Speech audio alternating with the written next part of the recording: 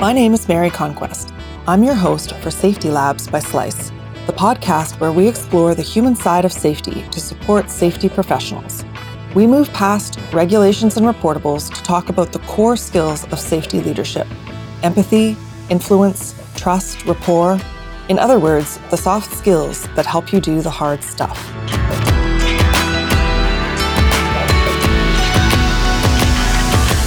Kim Bancroft is here today to talk about the end-to-end process of change, from the beginning when an EHS professional understands that change has to happen, all the way through to implementation, evaluation, and iteration. Kim is a passionate, future state-driven HSE professional presenting more than 15 years of international experience in the industry.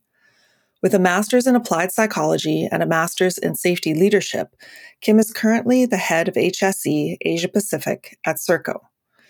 Taking a contemporary approach, Kim incorporates psychological principles and human-centered methodologies with safety, innovation, and evidence-based research to drive transformation across the workplace, creating high reliability, operational excellence, and a positive workplace culture. Welcome. Thank you, Mary. It's a pleasure to be here. Thank you for having me along. Yeah, it's great to be able to talk to you. So let's get right into it. Some safety cultures are poorly developed, as our listeners will know, or just frankly unsafe. As an organization or a safety team, how do we fix this and where do we start? It's a huge challenge, isn't it, Mary? It really is, especially when you describe it like that. And, it just seems so many organizations seem to struggle with safety culture and, understanding it and then being able to change it so it's sustainable and long term. So where to start? So, in my experience, almost 20 years of doing large-scale end-to-end safety transformation, I think it really needs to start with, in the boardroom, in the executive room, with strategy, and to really, first of all, diagnose what those challenges are. There's so many off-the-shelf ideas that you can just purchase and run with, but, and you can sort of go, okay, we want to change safety culture, but really it all starts with that discovery, that diagnostic phase. So it's really worth investing in either doing the diagnostic yourself, which you can do. It feels daunting, but you could do it yourself, or investing in an organization that can come in and run some kind of diagnostic for you. So then you can take that back to your executive to say, hey, look, from a strategic perspective, we have a few challenges here. We need to improve. And here is a starting point, really, where we can leverage off to then start to build strategy, to then start to transform our safety culture. But you really need to know, where you are currently and also where you want to go as well. So there's a little bit of that, I guess, that's that phase of really understanding and discovering and diagnosing to then define where we actually want to get to. You've talked about establishing a compelling case for change, which is what you're describing here. Who needs to be convinced of this? So, in other words, convincing the board versus the workers. So, you've just talked about convincing the board. How's the best way to go about it?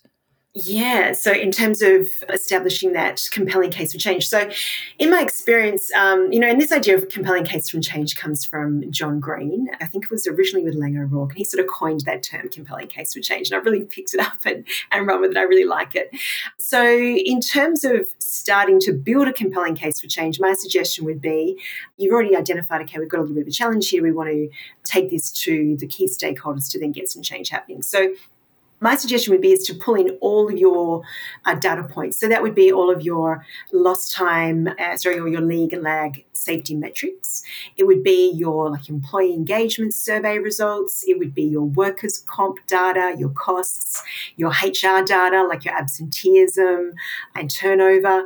Pull in all these different data points, which can help you build the picture for where your organization is currently at. And you might actually be pleasantly surprised by it and go, actually, we're actually not doing too badly here. There's just a few points we want to change. Or you might pull it together and go, wow, when we aggregate all this information together, there really is a compelling case case for change here. We really need to do something different. Otherwise, if we keep doing the same thing, things really aren't going to change. We're just going to keep plateauing. And I see that happening in organizations sometimes where they know they need to change. They're not too sure how, but they think we'll just keep, layering these little initiatives on top, hoping that will change.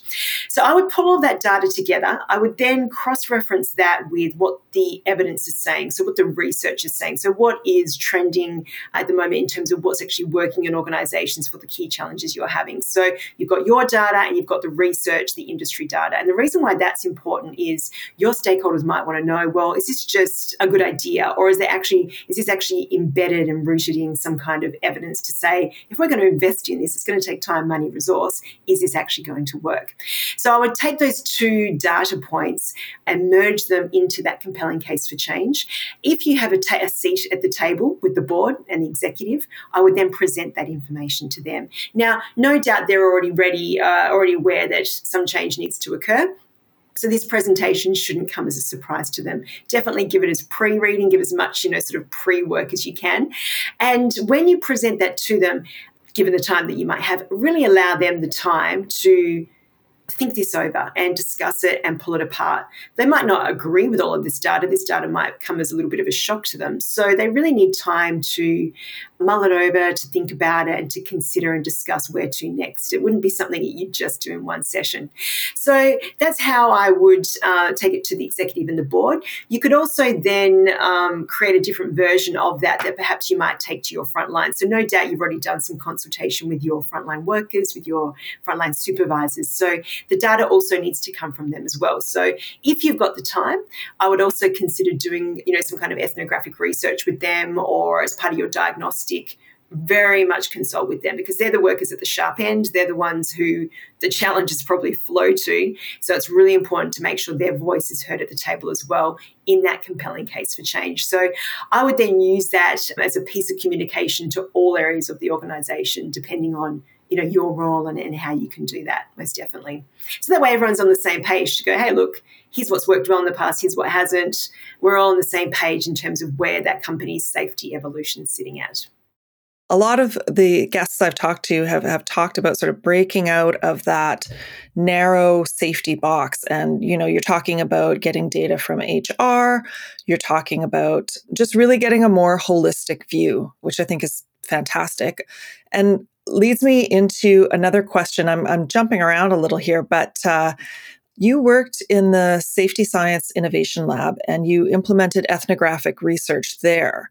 So you've just mentioned that as part of this sort of gathering. So why was this important, and what kind of insights did you gain? It was amazing, Mary, I must say. So I didn't actually work in the lab. I actually brought the lab into the organisation I was working with. So I'm very fortunate in the sense that I work in Brisbane in Queensland, where the lab happens to be located at Griffith University, so literally on the doorstep. But if you wanted to use the Griffith University Safety Science Innovation Lab, it doesn't matter. They don't have to be on your doorstep. They can do that work remotely. So I contacted Professor Sidney Decker, who some of your listeners may have heard of. He runs a lab there with Dr. Drew Ray, and they had a researcher who was completing his PhD, Dr. Yop Havinga, who again some of your listeners may have heard of, and we had the pleasure of hosting Yop for 3 months to come and do this ethnographic research. So Yop went out, and he was a water industry worker, he was a sewage plant operator, he was a lab worker, an office worker for 3 months, literally sitting out on the side of the road while these guys did their responsive maintenance work, in the heat and the rain and so on and so forth. And the reason why that's important is because he's out there actually experiencing the work as it occurs. So,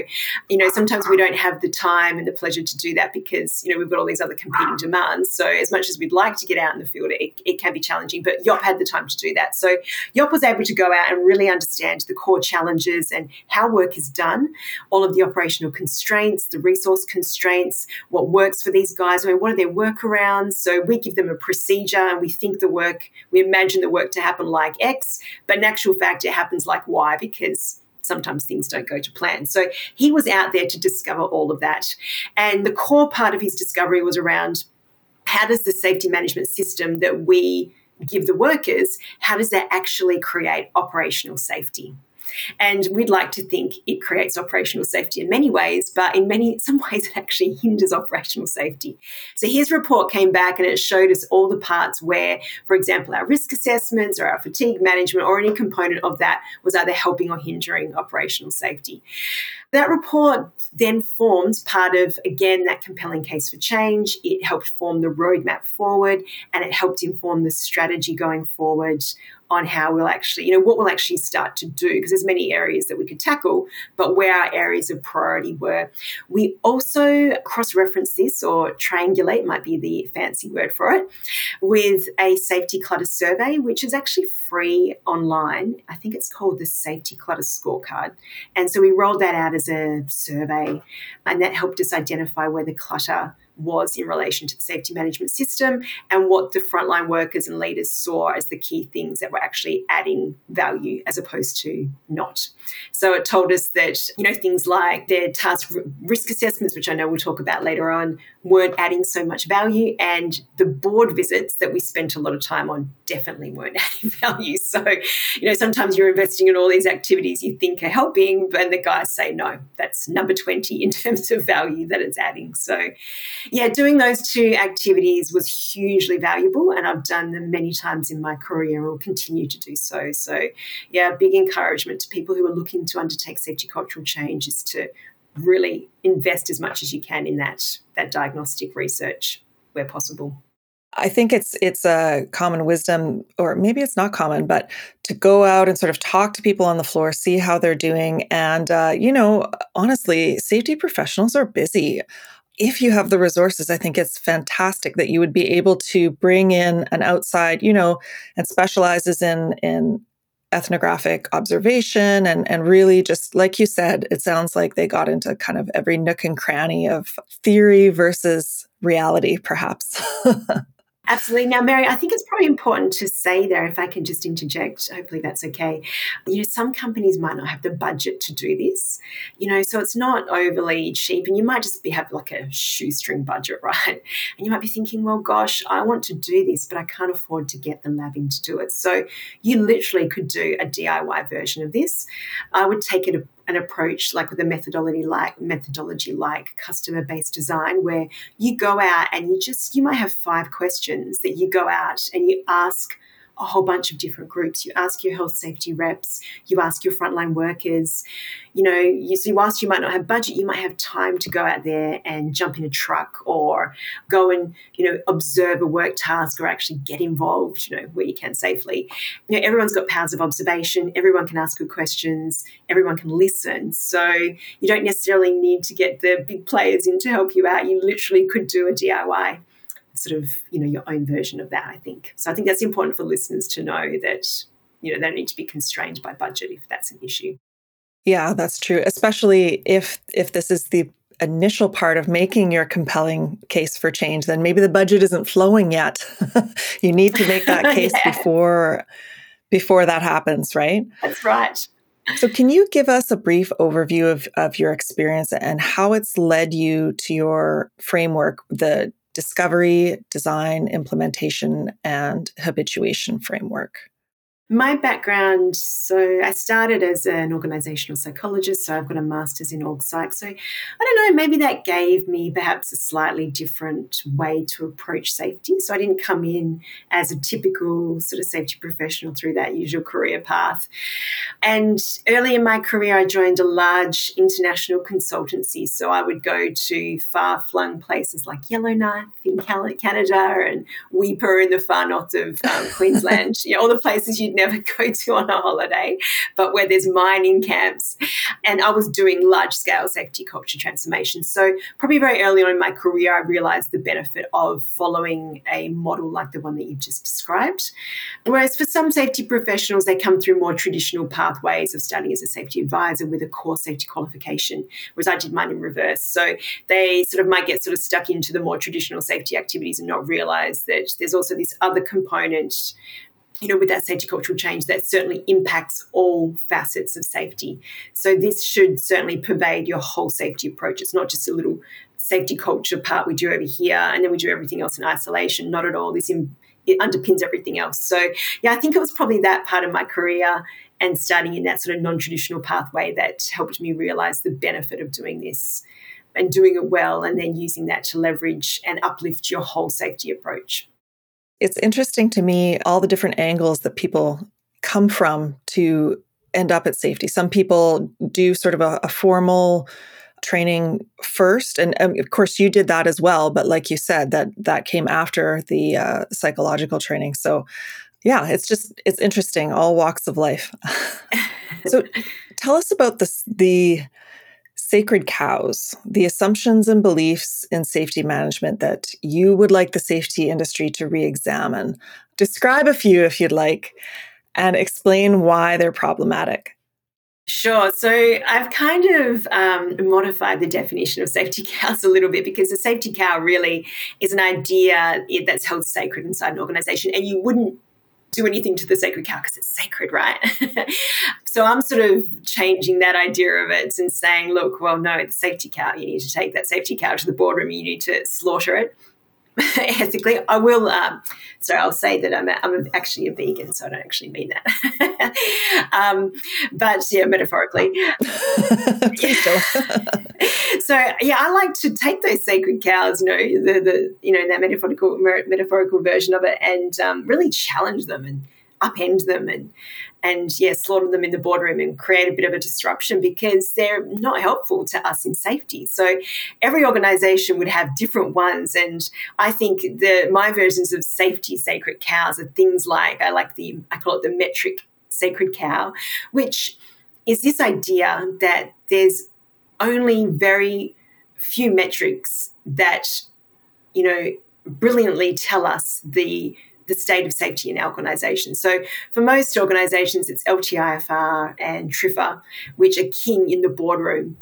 And we make this core assumption that these metrics are telling us about how safe our organisation is, which has been proven by many researchers in published empirical science-based journal articles that, in actual fact, those metrics aren't telling us about the state of safety. They're telling us about our injury performance and how much lost time we've lost, but it's not actually telling us anything about how effective our critical controls are and how critical risk is being managed, and so on and so forth. So I like to really challenge that one, and I've done that in many boardrooms. And what I do is I take the research to them to say, there's actually research is showing that there's actually an inverse relationship between companies who have zero harm as a statistical outcome and their fatalities. So if it's a high-risk industry, we're seeing the inverse relationship to be existing there, which many people wouldn't think about, because they think, hang on, having this zero harm mantra is actually helpful to us. So what I then do, once I've sort of challenged that sacred cow, the question then is what metrics do we put in place? Because, we need to replace them with something. So that's a whole other sort of initiative and project that you might undertake your organisation on. The other one is I like to call the cultural sacred cow. And what this one says is that actually it's the people that are an issue in our organisation. So we've got this beautiful, big, well-written safety management system that tells everyone how to do their job safely. And if it wasn't for those stupid people making silly mistakes, then we wouldn't have these safety metrics which are blowing up and people aren't getting their bonuses and we're not hitting our targets and the LTIFR and so on and so forth. And that's a really interesting assumption that organisations have, and it comes up in the way we talk about people in the organisation. So you'll hear about it in meetings. There was this accident and it was just a silly mistake. It was human error. It's behavioural. We need to tell people to take more care. It comes up in the way perhaps HR talk about people. It comes up in the way we overbake our policies and procedures. We might have a policy on Christmas parties because we don't want people doing something silly at a Christmas party, or how to operate the toaster in the kitchen or the hot water system. So we're really over-bureaucratizing safety. We're going down to the nth degree to try to reach this goal of this impossible goal of zero, rather than actually understanding the systemic factors that may have contributed to the event, or looking at the hierarchy of controls and how we manage that out of that particular event. So yeah, it comes up in many, many different ways. My suggestion for identifying your sacred cows would be to really listen. And again, this can come out in your diagnostic work when you're going out to talk to all stakeholders in your business. How are people talking about the employees that you have in your organisation? How are they judging the safety performance of the organisation? And this can really help you identify what some of those assumptions are. The other thing I love to do is actually ask the leaders what their assumptions are. And sometimes people are very good at saying, well, actually, I make an assumption that 0 is possible, or I make an assumption that people are stupid. So sometimes people can actually consciously identify what some of them are. So yeah, I think it's a really worthwhile thing to do in an organization. Go through, find them, and then challenge them, disrupt them, get those cows moving. Actually, I'm a little surprised when you say that people are often conscious of them. I mean, I assume that assumptions are blind, and I'm sure, and some of them are, of course, but that's good to hear, and it's actually just a good awareness exercise for people that you're talking to, for the safety managers. Sometimes no one's asked them what their assumptions were, so they think, well, actually, what are my beliefs around safety? And they're like, I'm not sure. And then you give them sort of 5 minutes, you sort of prompt them. I've got a great video that I show some high risk electrical work in Canada that I show them.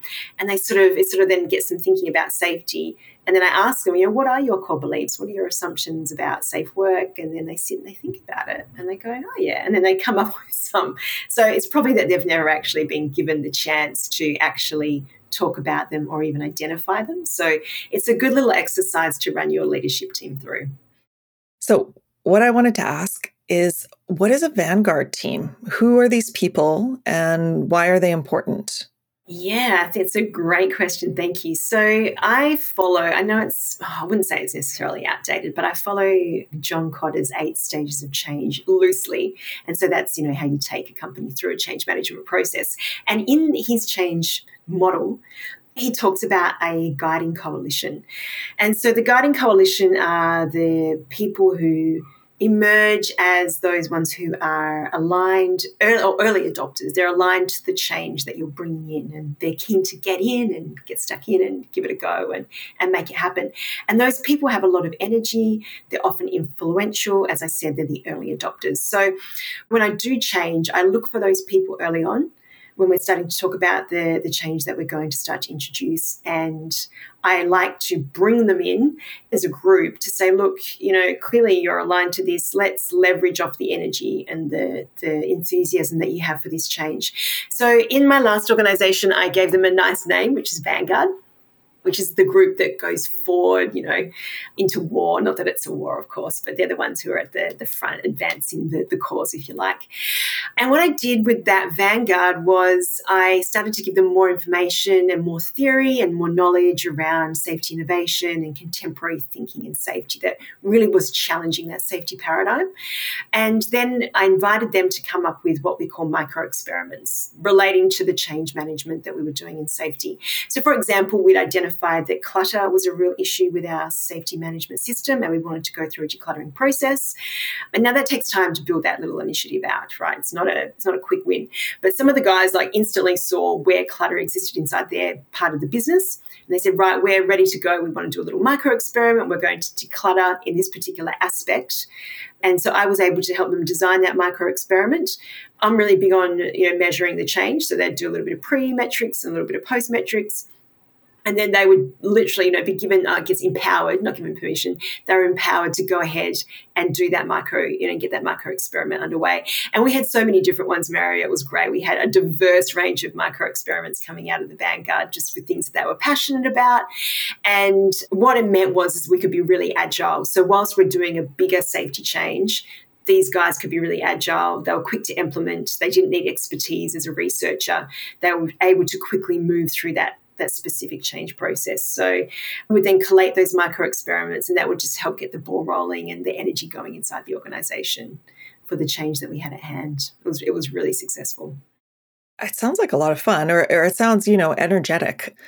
Did you find vanguards or, early adopters in sort of all areas, or meaning in leadership, in, frontline, everywhere in between, different departments, that sort of thing? Did you get a good mix? Yeah, it was really interesting. I did. So I had early adopters at the executive level, they were less inclined to come and join the Vanguard purely because of time and the demands of their role. So what I used them for was like the sponsor for the Vanguard. And so they would come along on a regular basis and just sometimes they'd open the session, sometimes they'd sit in for 5 minutes, whatever time they had. But they would certainly help promote it through the organisation. With the executive side, yeah, most definitely I found it from all levels of the organisation. I had health safety representatives. I had some people from our contracting organisations come in as well, which was wonderful. Leaders, frontline leaders, and then frontline workers as well. A little bit more challenging for them to get away and join as well, but we certainly tried to empower them as much as we could. Yeah, it was very, very diverse. So, there was a little bit of a challenge, a little bit of organisation to, keep this group going and help them with their pre and post and track the micro experiments, but we did our best to do that. And I think it really helps get those early wins, which is very important in any change management process. Yeah. So my suggestion is to look for those people. They'll often just emerge, right? They'll come and tell you, hey, this is great. I've been waiting for this for a long time. Let's do it. Yeah, and I can imagine they're also, because they're from diverse areas, they're planting the seed for change. They're planting the seed of enthusiasm, really, just for doing things a little bit differently, which is sometimes easier than doing things a lot differently all at once. So let's stir the pot a little bit. You made a switch, you mentioned, from written to verbal risk assessments. Tell me about that and the reactions to it. Why did you do it? What did you learn? Give me all the details. Yeah, it was a big, chunky project, that one, and one that myself and my team very, very proud of. So I think it's almost a global problem or challenge in that, globally we see the value in pre-task risk assessments, of course, because we need to be able to identify and manage the risk before any task. Yet for some reason, globally, there's this common criticism of them that they can be overly bureaucratic. The pre-task written part is just 5 pages long, can be onerous. It can be repetitive if it's a task that is the same that they do day in, day out. And I think what happens then, it turns into this tick and flick activity. So it ends up being, so we've got this really great, well-intended purpose, and it just ends up over here. And the process is really not helping operational safety. And as safety leaders, we're aware of these challenges. And, the guys come and tell us, look, they verbally say, look, we're really challenged with this.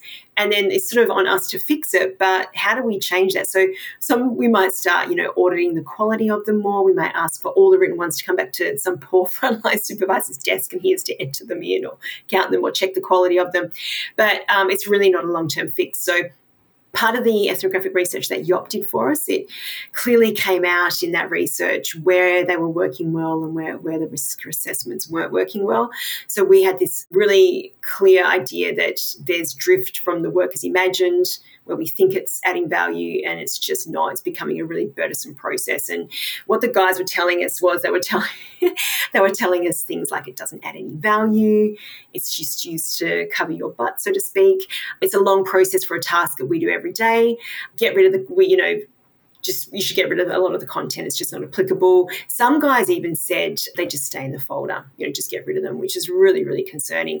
So what we wanted to do was go through a process of consultation with the frontline workers to redesign the process to make sure that it's actually adding value and doing what it's intended to do. So going back to that idea that I mentioned before of human-centered design, we went through that process of learning more about it, that discovery.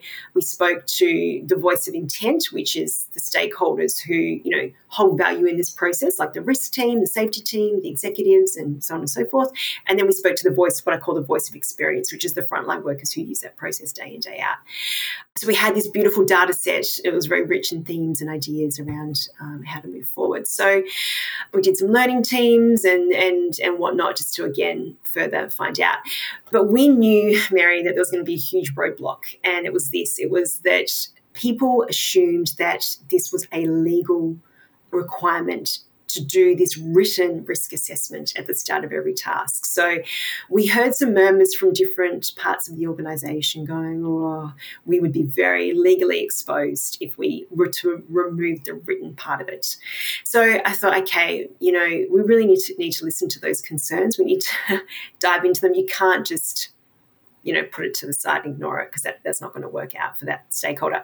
So I engaged one of what was actually Australia's best safety lawyer, Michael Toomer. He works for an international organisation called Clyde & Co. And he came in and he did a little bit of a review for us of the Australian legislation just to tell us what is this going to expose us. And I'll just put a little quote here. He said the summary of his work was to say that there is no express obligation to implement documented risk assessment processes in the Australian WHS Act, regulations or code of practice. Whatever obligation exists relates to proactively managing the risks, and documentation of that process is only necessary if it assists in traceability of implementation of risk controls and the review of the effectiveness of those controls. So he said, right, for confined space, for diving, you must write it down.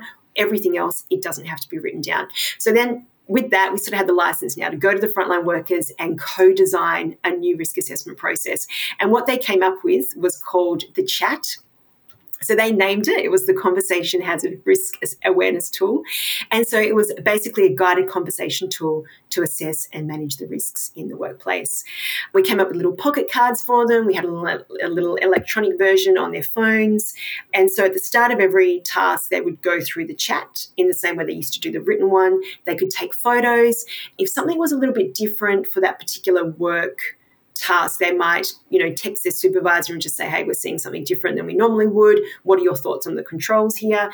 And we encourage them to, wherever possible, sort of document it electronically if that made them feel better. So, yeah, the results were fantastic. I think the co-design certainly helped that. The guys started rolling it out, and toward the end of it, we did our post, and they said, look, the feedback was finally a safety change that doesn't make our life harder. This is a great tool that encourages collaboration on the job. They loved it. They said it was easy to remember, and it encouraged conversation about the stuff that really mattered. So all in all, it was a successful project. I've since left that organisation, but if I was still there, I'd go back and just do that 6-monthly review just to check that it was all still working as intended. It's interesting, writing is a form of communication. And in this case, it was hindering communication. It sounds like, not hindering it so much as the fact that a conversation is just far more, it's going to communicate far more effectively and especially bring forward edge cases is what they call them in business, but just, different contexts, like, well, today something's working differently, or, so-and-so's not feeling well, or there's all kinds of variables that can come up. According to one of your talks, the implementation process breaks into 5 themes. So I was hoping that you could go through and talk about them. I'll list them quickly. Decluttering, safety metrics, critical control work insights, learning teams, and restorative culture. So you have touched on some of that, but let's just go through and see if there's anything you'd like to add. So the first one was decluttering. Yeah, so I'll just quickly preface to say those themes came from that diagnostic work that we did early on. So, all safety teams, we have limited budget, we have limited resources, a lot to do. It's a very busy role. So we wanted to prioritize what those themes were going to be, and where do we start on this transformation. So that's where that information came from. So I wouldn't necessarily do that in every organisation. It really just depends on what the needs are of the organisation. So yeah, they were the 5. Decluttering comes from the work that Dr. Dave Provid and Dr. Drew Ray have done on safety work and the safety of work. So I would definitely recommend them as a guest speaker, Mary, in the future. And they've written great research papers on decluttering, right? And their model is fantastic. And so you could write a whole strategy of decluttering from their research. So just Google the names and you'll find their research. And people think decluttering is just, doing a bit of a Marie Kondo and stripping stuff back, but it's not. It's about making sure the safety management system is actually creating operational safety. So you actually might need to add stuff, right? So that's decluttering. So we started the process of decluttering our whole safety management system. I also love UX mapping by Klaus Hofer. Again, another great guest speaker, and he's all about rewriting your actual policies and procedures so that they work with cognitive human psychology, so that any worker, regardless of their reading level or cognitive ability, can actually understand this policy and know what they need to do to stay safe. So that's decluttering. Safety metrics, as I've sort of touched on, We just were making the assumption that those couple of metrics of LTI, IFR, and TRIFR were telling us about the state of safety, which they really weren't. So I went through a process with the organisation to redesign what metrics were important, what metrics would help us make decisions. And we landed on the due diligence index, which I think would just have to be a whole nother podcast talk. There's a lot to go into there.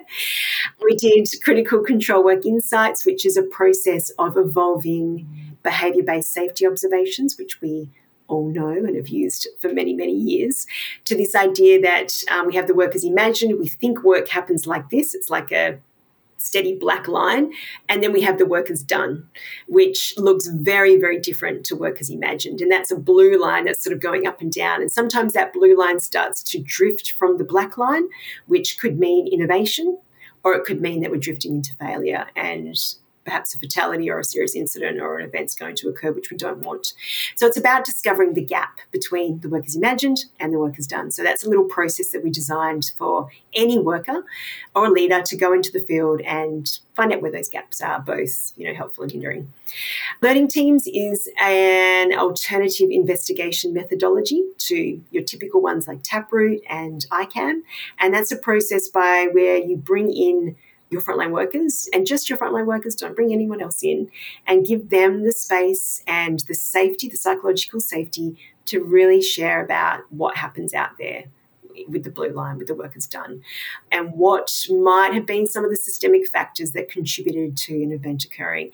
Because sometimes investigations can be really threatening for people. They feel like they're going to lose their job. You get everything but the real story of what actually has happened or gone on. And so this is just a really great methodology for finding out some of those factors that contributed to events, which means whatever your corrective actions are, they're more likely to then actually improve the workplace and prevent incidents in the future. And tying in with that, probably one of my favorites is just culture, just restorative culture. So we very much had a culture of blame and lack of trust. And I really was so passionate in shifting that, and I still am in any organisation. So shifting from a highly retributive culture to more of a restorative just culture that's based on trust and accountability. And again, each of those, Mary, as I've touched on, are big chunky projects that we could probably spend an hour on each, right? But that just sort of gives you a little bit of a snapshot.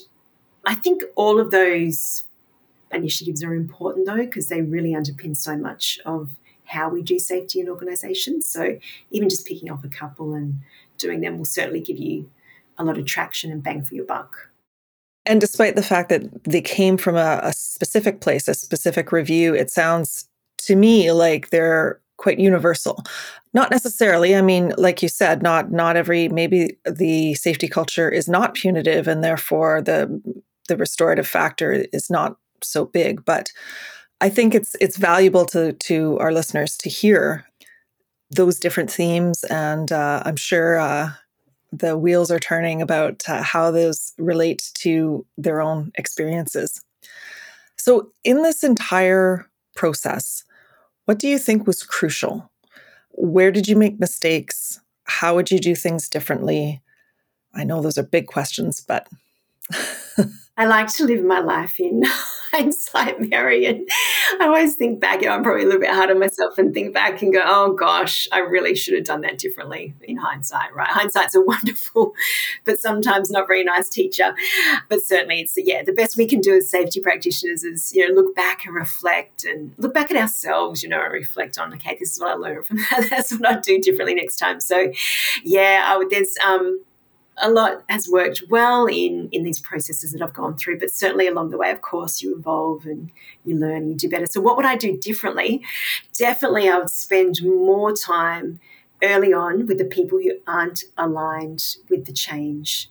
So, you've brought in your compelling case for change and you've got a roadmap that your executive are going to sign off on what we're going to do differently, but somewhere in there, you'll have people who perhaps are threatened by that. Perhaps they don't understand it, therefore don't agree with it. Perhaps they operate from a different paradigm about safety. So let's say, for example, that you're moving away from zero harm as a statistical outcome or even an ethical outcome. Let's say you're just getting rid of it and you're moving to a new safety vision. Well, they might not like that. They might think zero harm is the best ever and want to keep it. And, you could apply many examples there. So I would most definitely spend more time in what we call humble inquiry, understanding their world, understanding how they think, their assumptions, their belief systems, understanding their objections and what they think is important. And, at times when, things are just rolling along, it's maybe easy not to do that because it's hard work, but I think it's essential to bring them along on that change journey. Otherwise, as John Cotter says, they can very much derail the process at every single point. And so you're halfway down the road and this person's derailing it in whichever way they can. And you're like, oh, this is not going well. So I think certainly spending that time early on. So I've got a little story about when I didn't do that. I had an individual, his name was John, and I think he was from our risk team, and he just wasn't aligned with the change. And I would be in the training program that I designed, and he was really, really vocal and not entirely helpful to the rest of the participants. So what we did was we just got alongside him and wanted to understand him, and we really invited that dialogue, and he ended up becoming one of the biggest supporters of the change. So he came along to one of the programs. He's like, it was almost like he had this light bulb moment, this epiphany of, okay, I can see where you're going now. But had I not done that, he just would have probably, dug that trench even deeper. So it's, certainly worth doing that. The other thing that I would be learning and what I would do differently is just to make sure I have those back-end systems and processes built first. So, for example, we were moving to the new investigation methodology called Learning Teams and the new Work Insights process. And I introduced it and I'd sort of built the model. And then I had these people come and go, right, let's go, let's do it. Kim, where do I record it? Where do we put this? How do we track how many we've done? How do we track our corrective actions? And I was like, okay, I'm really not overly a systems person. I clearly need to become one. So thankfully I had a wonderful gentleman by the name of Scott on my team who said, Kim, right, we need to get the back-end system going really quick. We need a prototype, a little sandbox for them to play in and trial this out and start to record it. Because some people just wanted the form. Kim, where's the form for doing this? Oh, there is no form. So that was a big learning for me, is to sort of preempt this change that you've got coming. What does that mean in terms of your back-end systems and your reporting and so on and so forth? So I just would have probably been helpful had I done that sooner as opposed to doing it after the fact. The other thing that's a big learning is around the legislation. So clearly, all organisations across the globe, we have a legislative duty and responsibility to ensure a safe workplace. And some people think when you start doing this more human-centred approach to safety that it means that you're throwing the legislation out, which couldn't be further from the truth. So I would embed everything back to due diligence obligations. So in Australia, we have 6 elements of due diligence, which would be similar across the globe.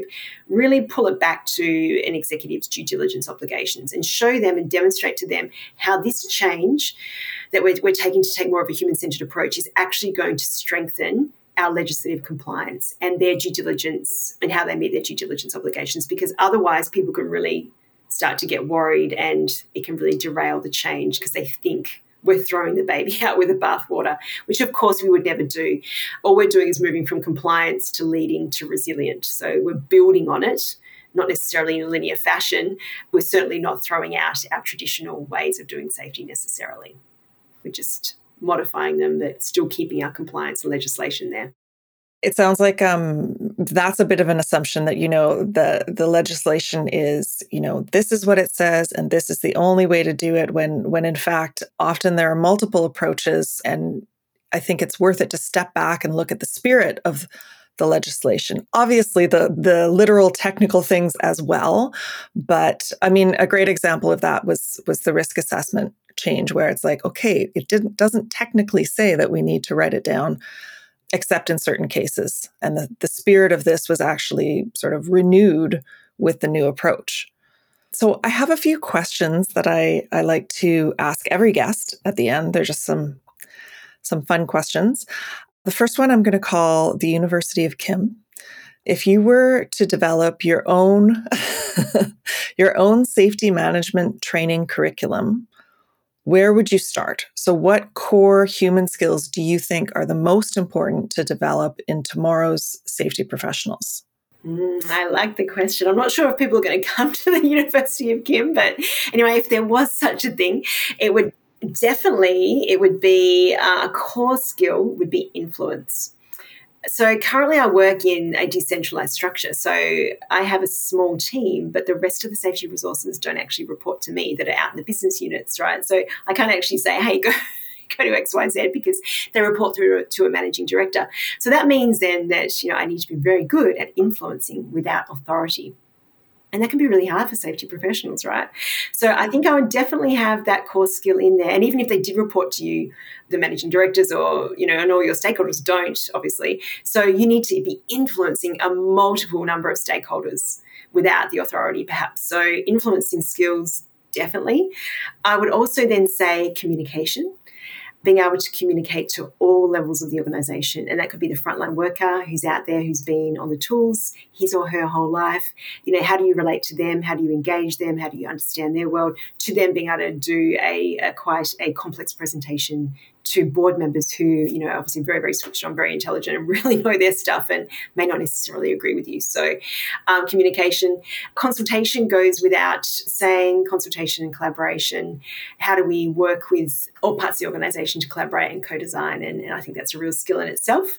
And I'm going to throw a bit of a curveball one out here. I would say, how in safety do we also have fun? How do we make this topic engaging and fun and, where we can inject a little bit of humor or irreverence, because it can be a really boring, dry topic at times. Now, that's not to undermine and say that it's not a serious topic, because it is. We have fatalities in our industry, which are tragic and we really want to avoid. So at times it can be serious, but where possible, can we make it and inject a little bit of fun into this so that it's more engaging to people and it's not just condescending in a way, that it's actually, it's almost like changing the branding of safety, isn't it?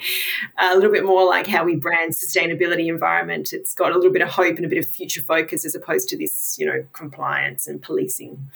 Yeah, so that's what the University of Kim would have in it. You would tackle the authority problem, the brand management of the view of safety is just dictatorial, for lack of a better term. Okay. So here's another one. If you could travel back in time and speak to yourself at the beginning of, you can choose at the beginning of your career or the beginning of your safety career. Really, you can choose any point. I'm not going to know any differently.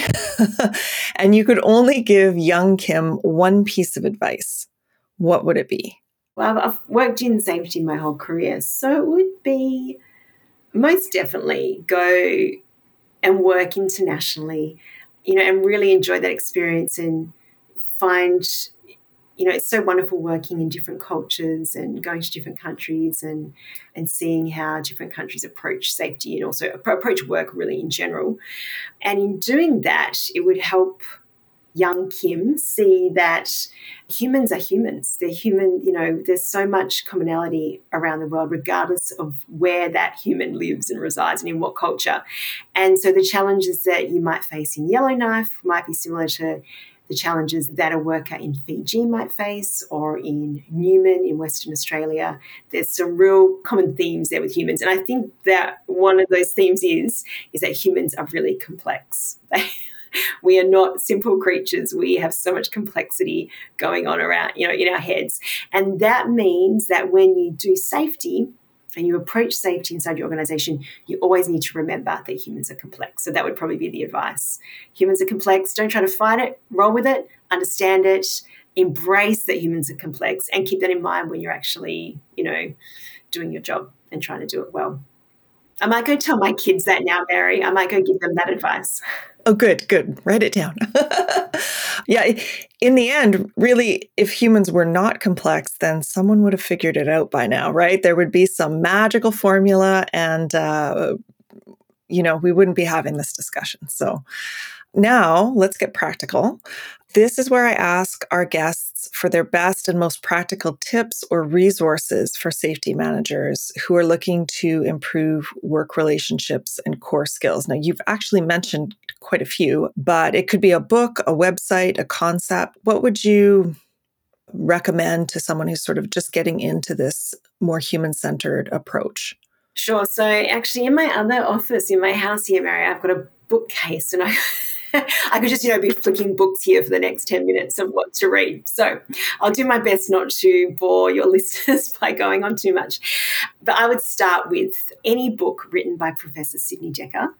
His books are so beautifully written. They're just incredible. They will blow your mind. I would start with The Field Guide for Safety, I think it's called. If you find his writing a little bit hard to take in at first, that's okay. Just, stick with it because eventually you'll get used to his writing. Any book by Todd Conklin, the whole series, the Due Diligence series by Michael Toomer, who I mentioned is a safety lawyer. He's written these great, very thin books which, you can read quickly on a whole bunch of different safety topics, from asbestos management to COVID to all of the due diligence obligations that exist out there. There's David Woods' books, Behind Human Error. So there's just this wealth of really great textbooks out there. I would also look for all of Dave Proven and Drew Ray's published research, and again with Sidney Dekker. And podcasts, I am a big fan of the Safety of Work podcast by Dave and Drew, because they take research and they unpack it in a really practical, pragmatic way. And there's actually quite a few safety podcasts out there. I'm sure I'm going to miss a couple, but there's quite a few that are very popular right now that listeners can grab a hold of. And I'll do a shameless plug here for a book that I had the pleasure of writing the book forward for, which has just been released. I just posted on LinkedIn about it today, which is How to Do Safety Differently by Sidney Dekker and Todd Conklin. I wrote the first 2 pages, Mary, so I'm sure they would be the best 2 pages of the whole book. Just kidding. Just kidding. Of course. But yeah, that book's really good because it gives a practical guide on how to take a human-centered approach, using these principles that people are the solution and that safety is an ethical responsibility and that we can learn from what goes right, not just from what goes wrong. So there are a couple of things, but people can, if they can't find those books, just contact me and I'll point you in the right direction. Which leads right into my next question, which is, where can our listeners find you on the web? Yeah, sure. So they can find me on LinkedIn. I actually have a nice little collaboration with Dr. Tristan Casey called New View Safety. And so we've got a couple of programs that we'll be rolling out in our spare time, which people might be interested in, which talks about the change management process that you and I have spoken about today. So hopefully that's okay to do that little shameless plug. But yeah, I'm on LinkedIn. So people, I always love to meet new people and talk to people. So yeah, people can reach out and connect if they'd like to. Excellent. Well, thanks so much for joining us, Kim. And thanks to our listeners for tuning in. Thank you, Mary. It's been such a pleasure chatting. Thank you so much for having me along.